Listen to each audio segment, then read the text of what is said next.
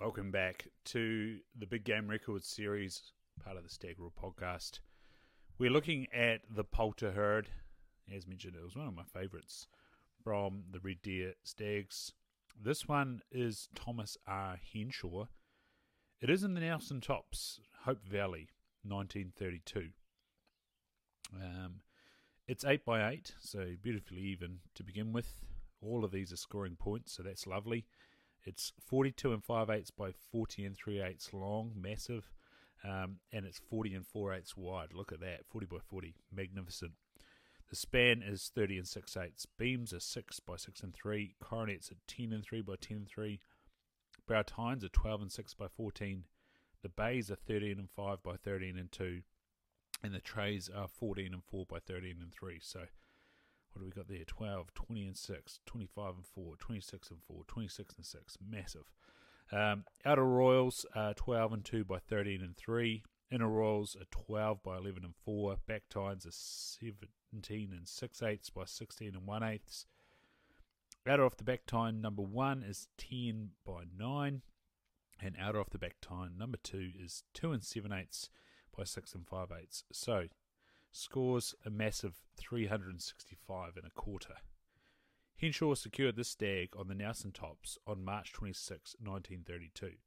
The Henshaw party was in the habit of stalking this country for some years from the home property of Kiora Downs, travelling up the valley of the Whale Valley as far as the Poplars station, from where they continued onwards using horses to take them and their gear firstly across the Boyle River, then up the Hope Valley to their destination.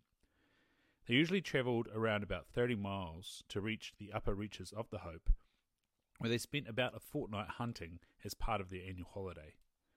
The greater part of their hunting was carried out on the north faces of the Nelson Tops above the Hope River, and which appears to have been their favoured stalking ground. Where the stag was taken is not too far north of where Colin Deans and Nancy Williams secured their attractive trophies, only Lake Sumner and the valley of the main Hiranui River lying between the two areas involved.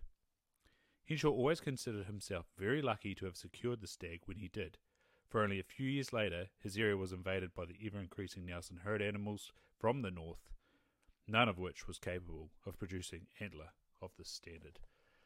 Whew. Talk about luck. That is pretty bloody awesome.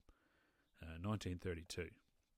Cool stuff. Next up, we have the godfather of the NZDA, Nelson, and quite up there with wapiti hunting as well. Newton McConaughey, Trent Saddle headwaters of the Trent and Hoperi river systems in 1939. Make sure you're subscribed and left a rating, and we'll catch you there for Newton McConaughey's Poulter Herd Trophy. This is New Zealand Big Game Records Volume 6, The Red Deer Part 2, written and compiled for the New Zealand Deerstalkers Association, incorporated by D. Bruce Banwell.